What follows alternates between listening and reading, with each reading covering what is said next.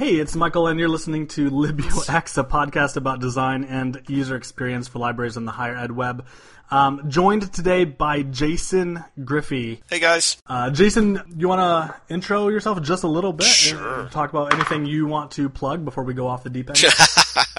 I like deep ends. I know how to swim. Hi, I'm Jason Griffey. I am a librarian and technologist, formerly an academic librarian, head of technology at the University of Tennessee at Chattanooga, currently self-employed and a fellow at the Berkman Center for Internet and Society here at Harvard University. How's your self-employment going for you? I remember when you left Chat, and it seems like, at least in terms of what you're outputting, in terms of like videos and blogs and things, how's it working for you? It's been really interesting, you know? I mean, it is both deep and broad freedoms and continuous existential dread.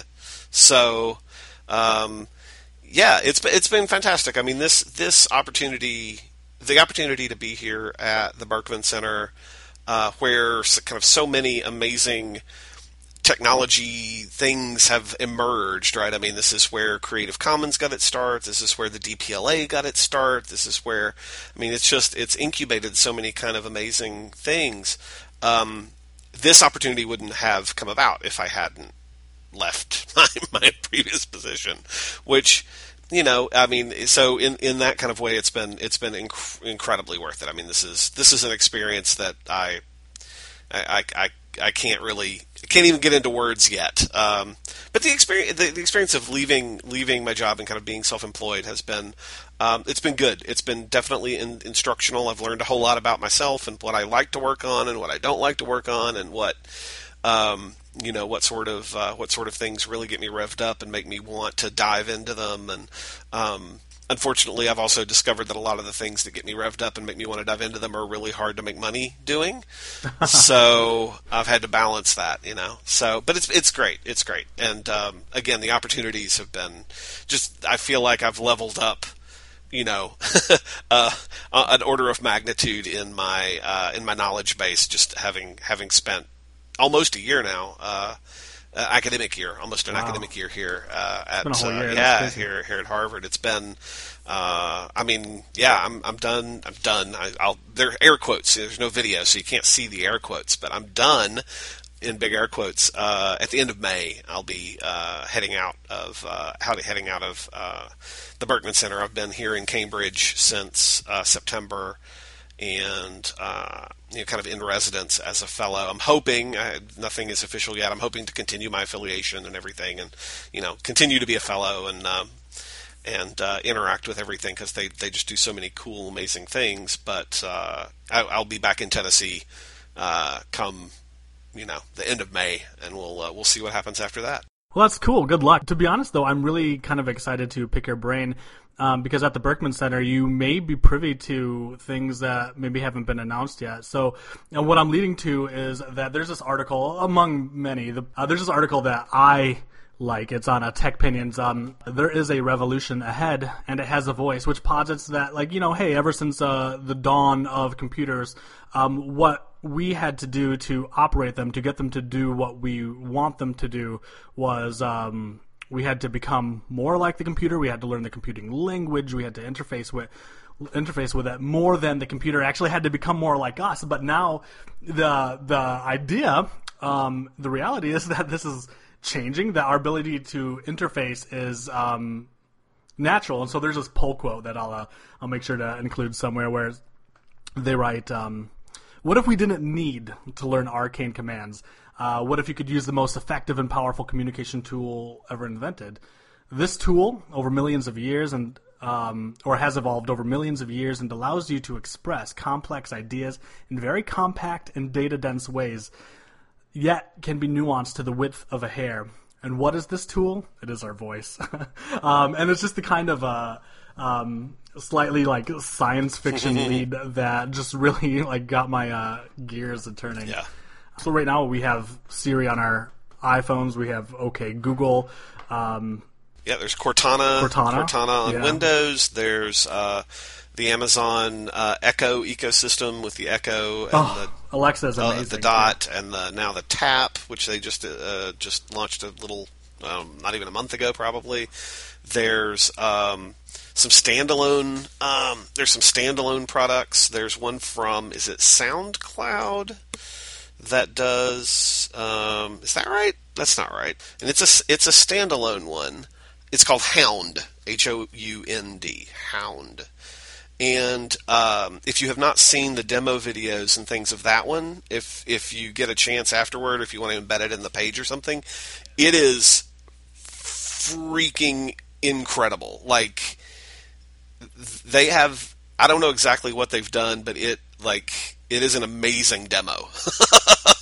You can, literally the demo is something like, you can ask it basically like, okay, so who, which MLB teams played today and who got the most runs, and of the people that got the most runs, what was the MVP of the game, and of the MVP of the game, and you can just do this like rambly, like completely insane set of the demo is like, yeah. Anyway, you have to watch the video. You need to embed it in the page for the thing. It is a mind-blowingly good voice app. So anyway, I'm going to rewind a little bit and just give a little bit of context to the listeners, if you don't mind. Sure, please do. And that is, so we're hitting this point in computing where there's this confluence of data and big data analysis, horsepower from the chips themselves, and the ability to do voice to text and text to voice, right? So you can do this kind of language processing stuff, and then the natural language processing that comes when you combine the two, so that you can do kind of recognition of phrases, recognition of even recognition of tone, and you can the computer the voice analysis stuff can do not semantic analysis, can do analysis of are you happy, are you sad, are you worried, are you right? It can do tone analysis, right? And those are all fairly robust and well developed technologies at this point. So when you put all of that together, you have the ability to do these really quite convincing interfaces just with voice, and that's kind of it's the vocal extension of what is now kind of taking over the web, or taking over at least some parts of the app and web ecosystem with chatbots, right? Where you're interacting with an artificial system, but you're doing it in kind of natural language, asking it questions and things. And this natural language processing can be done in text or can be done in voice. And these things are really, really good these days. I mean, again, for the people out there who have not tried some of the particularly good ones, my favorite, I think, is the Echo. I think Alexa, that technology, like, Amazon is not always awesome when it comes to like hardware. They've screwed up a couple of times. Hello, Fire Phone, but man, they really nailed that experience. I think that makes a little bit more sense, and I feel like Echo is probably better in their wheelhouse than creating something like a smartphone, because what Amazon does well is not, the store is what funds the really cool stuff. What Amazon does well is web services. Yeah, that's true. So they have these robust, indescribably scalable systems that can crunch and pass data around, and so like where Siri fails, where what pulls you out of the experience, let's assume that like her returns are actually useful, but what will pull you out of the experience first is one where she has to ping a server, and it takes 30 seconds to a minute, especially if you're on the road. Yep. So Amazon has a much greater ability to just crunch that data. It's not dissimilar to what makes the Google search so well. It's just its algorithm is good, but its data crunching power is without parallel. Yeah. I usually use the term just horsepower, right? It's just like the sheer amount of power you can throw at the problem. And we've talked about so the various phone things. We've got Amazon. The other kind of big player in the background of this tech is IBM and Watson, and they've got sure, of course, really crazy tech going on there, right? I didn't even think about Watson and all of this like hype. Yeah. Like, I just totally forgot that like Watson participated in several rounds of Jeopardy by voice. Yep, it did, and not only that, but they have they're the only. As far as I'm aware, I don't think Microsoft does. They're the only one that I'm not completely sure about. But IBM and Watson are the only ones that I know of that have an open, I'll use again air quotes, but an active API that you can use to get your finger into Watson's vocal processing, the audio processing stuff. So you can actually do. They have an API that allows for and I may get the number wrong, but it's something like 1,000 minutes a month or something for free, right? And you can just basically throw Watson audio files, and it will do analysis and kind of whatever programmatically you want it to do to that. It'll turn it into text and then do semantic analysis of the text and do all sorts of things and then return all of that to you. So yeah, they've got all sorts of interesting toys in their toy box over at IBM. Well, some of this is even coming to the browser, right? Yeah. So like the HTML5 API web speech is finally got like relatively okay support, and what that actually lets you do is it's more of an interface where you can communicate data to and like your own data set. Like it's not going to do any of the thinking for you, but the idea that these are capabilities that have, if they've existed, they've been baked into native applications. But now these are things that you can actually bring to something as simple as like a site. So we're here, and like you said, this is an audio an audio analogy to chatbots. Yep. They're not dissimilar, No. right? So like one's just communicating through text and the other is just verbalizing that. And both of these are kind of like have fascinating use cases. Yep. No, they totally do. I mean the ability. I mean, again, the classic examples on things like Google or even with Apple and Siri, right, are voice commands to play songs, voice commands to look up directions, voice commands, just to get the sort of thing that you might get instead with your fingers typing your destination in and all of that. But the real power comes from the ability to kind of do follow-on conversations with them, so you can do things like, and I know this works with Amazon, I know this works with Siri to some degree, but you can do things like, you can ask a question, again, I'll use baseball, even though I don't know much about it, unfortunately, but you could say,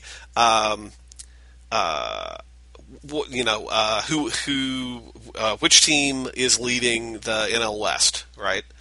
And then it'll say whoever that is. And then you can say, what year were they founded?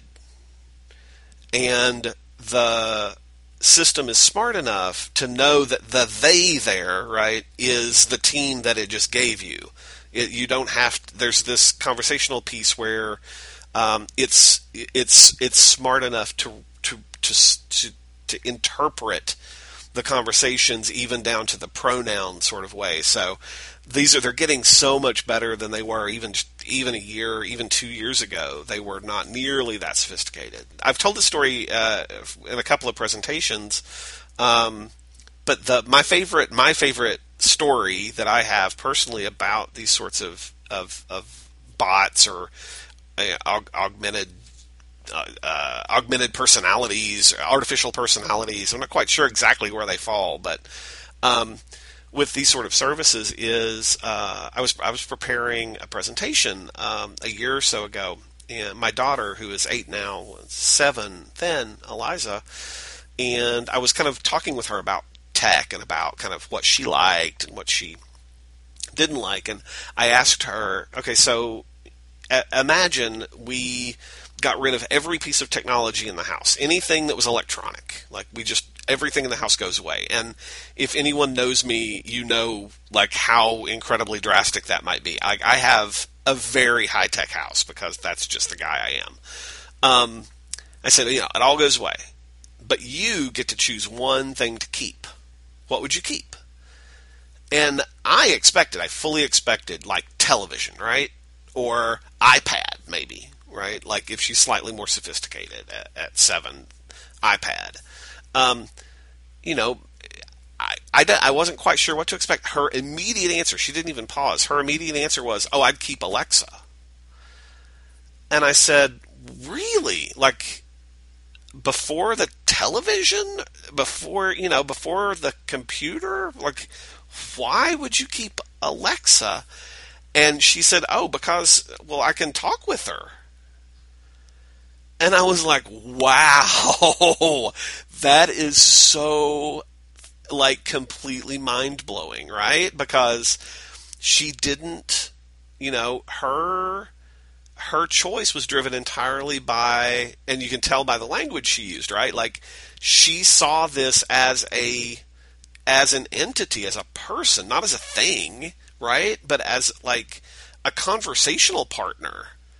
And it was like, that was totally mind-blowing to me. I was like, okay, we have totally different expectations and backgrounds, and, you know, like, you are interacting with this in a way that I, with my, you know, my adult brain, I don't map it that way. But boy, she did. She was like, no, I'd keep Alexa. Like, she's cool and she plays my music and I can talk to her and ask her questions.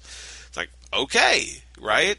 These are the things that capture my attention. Yeah. Because you think that it's like, oh, okay, voice is going to be cool because it makes doing hard programming things easier, but we fail to consider that, you know, maybe the tangential thing they bring is a sense of company. I think community. I'll tell you the truth. Like, I've become increasingly convinced it's all about empathy. It's all about like. It's all about empathizing with the things we use, and you know, there's a sense where, you know, Apple is famous for claiming, like, you know, they want to inspire delight, right? Like, they want that's their kind of the way they talk about their technology, the way they want to, you know, they want it to get out of the way, and they want it to make your life better and to make you happy, and they talk about it in emotional language, and I mean, it's one of the reasons they're the biggest technology company in the entire world, right? Is that they've succeeded in making people feel very strongly emotional feelings about their tech. And man, when you add human voices to this sort of interaction, it becomes a very different emotional experience. And I've caught my daughter apologizing to Alexa before. Like, sure. Right? Yeah, I've seen that, yeah. And you don't apologize. You don't apologize to non-feeling things, right? You don't apologize to machines. You apologize to things that you expect to have emotions. Do you think, like, right now, could Alexa pass a Turing test? I don't think so. I don't think Alexa's there yet. I think Watson probably is. If you threw Watson up against people, I think it would come out ahead, probably. But does Watson consider your tone of voice? You said something like that at the beginning, and I'd never considered communicating a command out of frustration versus one out of boredom. How really that tone should impact the results that are returned to you, and that's just fascinating. The core of our profession is around, like, a search tool, right? And so this is something that has, like, never occurred to me, and that's why I'm just sort of like my imagination is just kind of running freely. Yeah. So it's like, okay, library, I need this article, but I'm really irritated about this. Yeah. No, I mean, so in the chatbot world, in the textual chatbot world, there are instances where people have, and this is the case with, oh man, I'm trying to think of a couple of examples, but I know that it may be Cortana, that if you if you insult or like curse at her, if you're like aggressive at Cortana, I believe it's Cortana that reacts negatively to you and like actually like doesn't function as well. Like really like punishes you for being mean to her. I think that's right. But if it isn't Cortana, it is one of them, and there's definitely that is I think the future of some of these interfaces is that tonal, emotional analysis stuff, because you can tweak your results depending upon what you think, is going on. There's no... Think about the entire process of onboarding as like an application teaches you how to use it. Absolutely. It grooms you into a certain kind of etiquette. That is absolutely right. Absolutely. Yeah. I mean, it's not an accident that the first chatbot that most people ran into in the early days of the web was Eliza, who was, what was Eliza's job? She was a therapist, right? She was an artificial therapist. That was the first chatbot most people came across in the early days of the web. So like this whole idea of like emotional, tonal, sort of measurement of interactions with people is not, that's been going on for a while, but it's really, really powerful when you can do it with someone's voice. So, what does this like? Have we seen any kind of like voice user interface implemented at the library or the higher ed web level? Have we seen this like in universities or?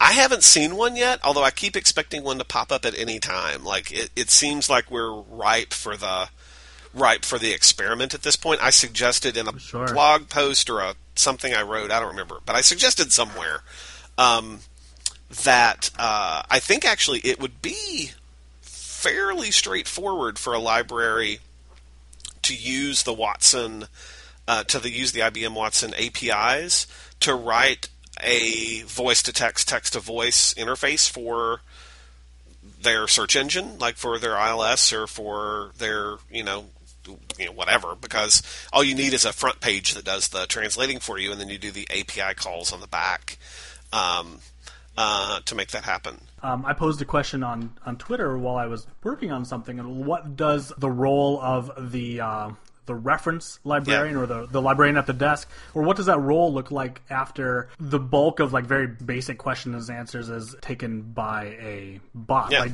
we have knowledge bases already where hey, when is the library open, and you store an answer. So this is like back end data grooming. Yep. If the question gets complex enough, then this chatbot will take you to the correct librarian. We'll see a little bit of this in 2016. Oh, I think so. Yeah, it's totally. Someone buildable. already pointed me to a paper, 2012, the library chatbot IRC or something like that. So, yeah. There's been textual chatbots. Yeah. For that has happened before. Yeah. But yeah, the idea of putting a voice interface on things, I think this is the year we probably see one. Someone will play with it. With the web speech API, like all you need to do is feed it data. So if you have the chatbot working, all you have to do is feed it something. You would need Watson or a much more sophisticated system to better interpret voice input, but voice output is something we can do right now, and I can't wait. Yeah. No, I think there's a lot of opportunities, and I'm really excited. I think there are questions that are, I think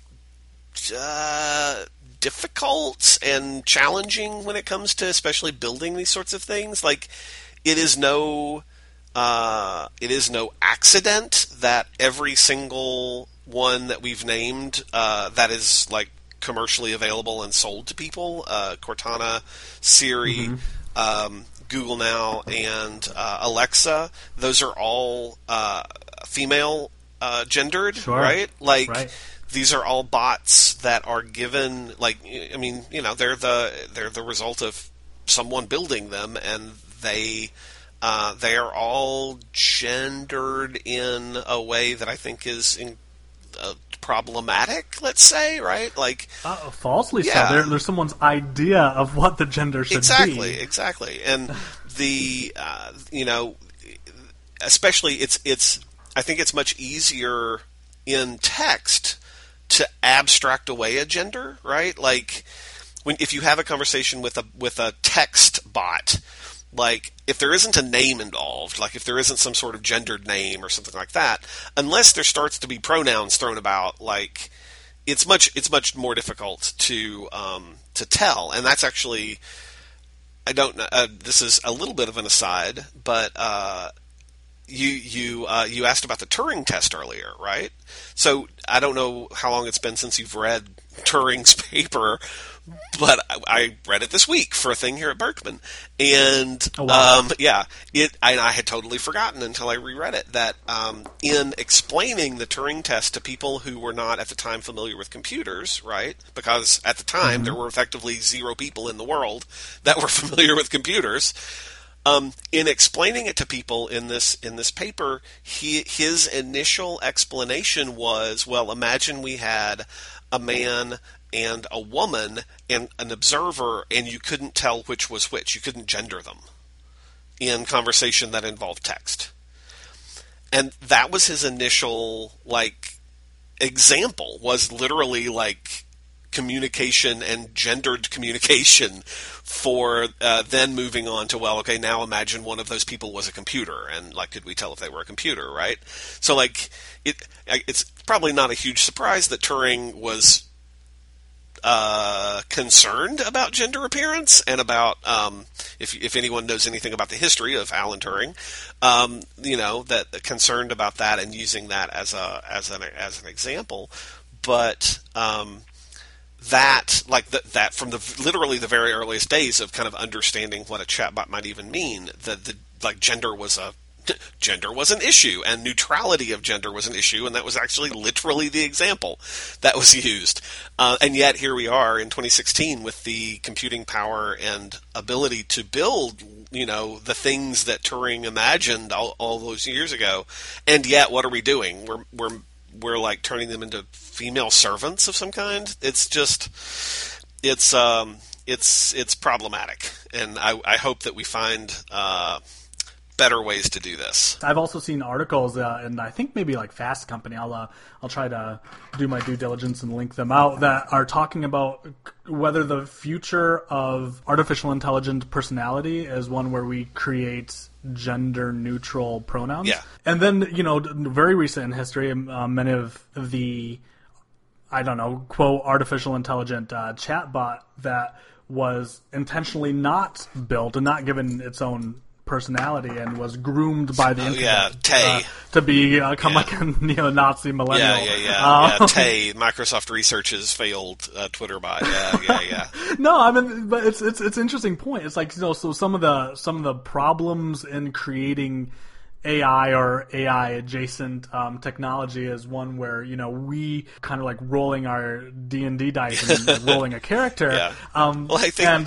and that carries with it some biases, but otherwise, if we just let it go and create its personality naturally from what's available, it can be something terrible. I think the real message there is the same message that science fiction has been telling us since literally the very first science fiction story, right? Since Mary Shelley sat down and wrote Frankenstein, the message is we are the monsters, right? It's not the things we create, it's us. We are the monsters. That's the role of sci-fi, is to remind us of that every once in a while. But it's something that has come up again and again, kind of through a variety of conversations here at Berkman, and how these things that we build necessarily reinforce our own biases, and how can we is there a way by intentionally building better tools, we can influence the world in the direction we would prefer it to go, right? Instead of reinforcing the biases that we as a culture may have. So we may not want that, but we're not going to get there unless we actually pay attention to the tools that we're building. And I would love for someone to try to build a voice interface that was contrary to traditional gender norms. They're either they're almost universally female, but when they're not, they're very proper British. Yes, it's true. No, that's true. Yeah. Here in America, we love our British. It's no accident that so on again Apple Siri, you've got you can change Siri to be a male voice. It's not the default. You can do it. But if you do, you have three choices. You have American, British, and Australian, right? Like, those are your choices. Like, let's get let's get white dudes to talk to you. So, yeah. Well, of course, the ideal to create a personality that anticipates the personality that you need at that time. Sure. Right? So this, yeah. It's like, I as a white American programming male with a small family, I would best interface with a personality that has these features. Yeah. But you might have something different, and of course, like if our tones change, if our state of mind changes, perhaps the interface changes as well. Yeah. There was a suggestion in a conversation I was having earlier this week that maybe what we need are bots that alter themselves depending upon what the bot thinks you should be doing. Like, if there are already some kind of feedback bots out there that, like, bug you if you haven't gotten enough exercise today and things like that, and then, maybe, like, it starts as a gentle reminder and then, like, it eventually moves into, like, Arlie Ermy mode with, like, the authoritarian drill sergeant, like, as the mode of interface with you, and kind of slowly ramping up. But I think that would be interesting. I don't know how well it's going to sell, right? How many people are going to use it, but it's fun to think about. On that terrifying note, we have already reached our time. Awesome. I'm not sure we accomplished anything productive, but I think this was fascinating. I really would love to go down this rabbit hole about whether we say, like, every December 31st, when we establish our New Year's resolutions, we choose that the person we would hope to be by next December, and the bot adapts itself to groom us into that person. Yep. So even if you don't want to, like, well into March, it's like you don't have a choice if you want to get anything done. I think that, like, those days might be coming. We're not that far away, right? Internet of Things, smart swarms, AI. We're soon going to be at the mercy of our robot overlords. So